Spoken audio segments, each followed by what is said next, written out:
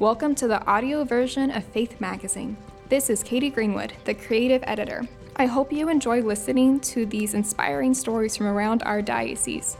If you'd like to read the stories online, please visit salinadiocese.org. Chapter 5, A Heart of Simplicity. We slide into the pew with 1 minute to spare, and I have a feeling that Mass is going to be a struggle. By the time we finish reading the Gospel reading, I am frazzled and overwhelmed. Then during the Creed, as I am stifling the urge to shout, "We are not taking any more trips to the potty," my busy 3-year-old licks the pew while my 7-year-old tells me he's thirsty again and asks what consubstantial means. Going to Mass is not always easy. I feel discouraged and even ashamed for not paying better attention at Mass. How am I supposed to worship God while juggling the many demands on my attention? The answer? By cultivating a heart of simplicity. I used to think the phrase active participation at Mass meant absorbing the deep meaning of every single word I hear. But in this season of life, having focus is a luxury. Now I understand that God does not hold back His invitation or His presence just because my life has gotten messy. He loves me and accepts me as I am, mess and all, even amidst the chaos of a hectic Mass experience. If we remember this, you and I can take simple steps to prepare our hearts for God's supreme gift of love in the Eucharist. Discover a short phrase. I often feel overwhelmed by the number of words I hear at each Mass. My attention falters, and I struggle to follow many of the spoken parts. Even if you navigate this challenge too, we are still called to listen and be engaged at Mass. How? Simplify. Listen for a short phrase that catches your attention. Reflect on it, repeat it, bring it to Jesus and ask Him to show you why it's important. Hold this phrase in your heart throughout Mass and let it become an anchor for your attention while you attend to your family responsibilities. Your open heart is a landscape for Christ's grace. Gaze with love. Love does not always need words. Sometimes a simple glance can communicate an ocean of love. If words wash over you, engage your heart and direct your love to the Lord by focusing your eyes on a crucifix or on one of the stations of the cross. Reflect on the details you see: Christ's face, His crown of thorns, His bleeding heart. Every detail you intentionally take in draws your heart closer to Jesus and prepares you to receive our Lord's immense gift, the love in the Eucharist. Bring your heart. If all else fails, simply bring yourself to Jesus. The Lord knows your intentions and your true desires. If we feel unfocused and frazzled by the things beyond our control, we can still come before the Lord with hearts willing to worship and receive Him. With a heart of love, repeat to yourself, "Here I am, Lord. I choose you. Transform my heart." Our Lord rejoices every time we show up to Mass, regardless of our circumstances. Jesus was human. He got tired. He got interrupted. Our Lord understands the mess of life. And even in the midst of it all, He wants to give Himself to you in the Eucharist. So next time you go to Mass, give Jesus your willing heart, your yes to come before Him as you are. Christ's love is bigger than whatever family chaos is happening in your pew. Chapter 6. The Angelic Doctor of the Church gave us hymns for praising God with the angels. St. Thomas Aquinas, a doctor of the Church, is well known as the leading theologian of Catholic teaching regarding reason and divine revelation. But did you know that he contributed some of the most beautiful and timeless hymns on the Eucharist? Called the dumb ox because he was quiet, Thomas revealed his brilliance and deep belief in Christ's presence in the Eucharist in the hymns he wrote.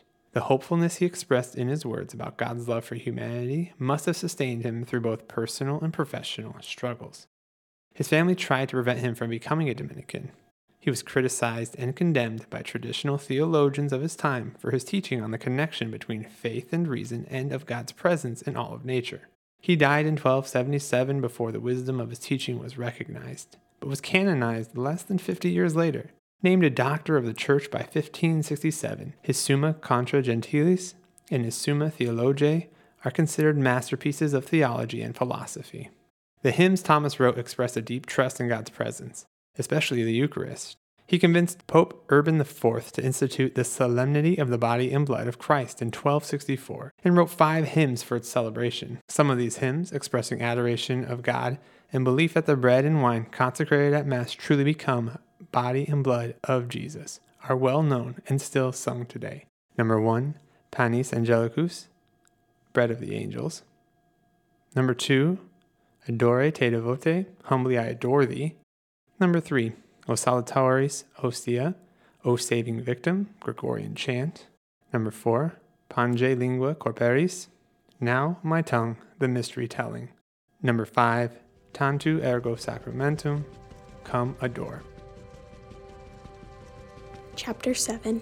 Dear Readers of Faith. There have been a few times in my life when I've been beside myself with joy to go to Mass.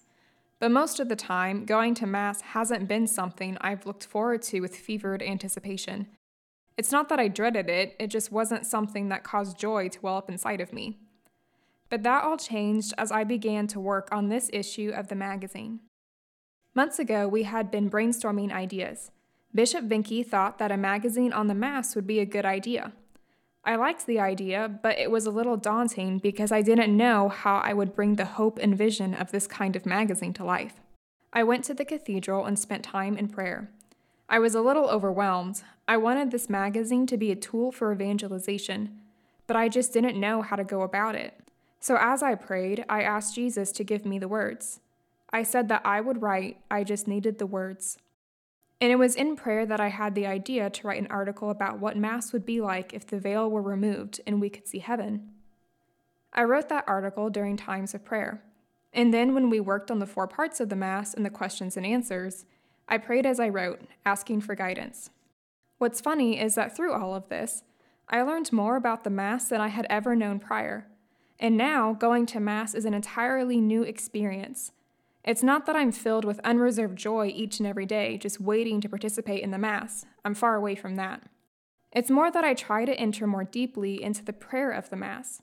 Understanding the different parts of the Mass and the deep, rich symbolism and tradition that make up our liturgy has enabled me to better appreciate the Mass. And imagining the beauty of heaven at Mass has opened my eyes to the enormity of what is actually occurring. St. John Vianney once said, "If we fully understood the Mass, we would die of joy. Being broken and human will never fully understand the Mass, and that's completely fine. But I think that there are moments when God gives us little glimpses into the mystery. It's like a sneak peek of heaven. And those brief glimpses inspire a hope that is unparalleled.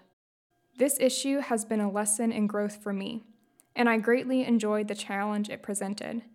But mostly, I pray that the words you read inspire you to fall in love with the Mass and to approach each and every Sunday with a deep and abiding reverence. May God bless you in all things." Thanks for listening to From the Heart. Please subscribe and remember to tune in next time where you'll hear more stories across the Diocese of Salina.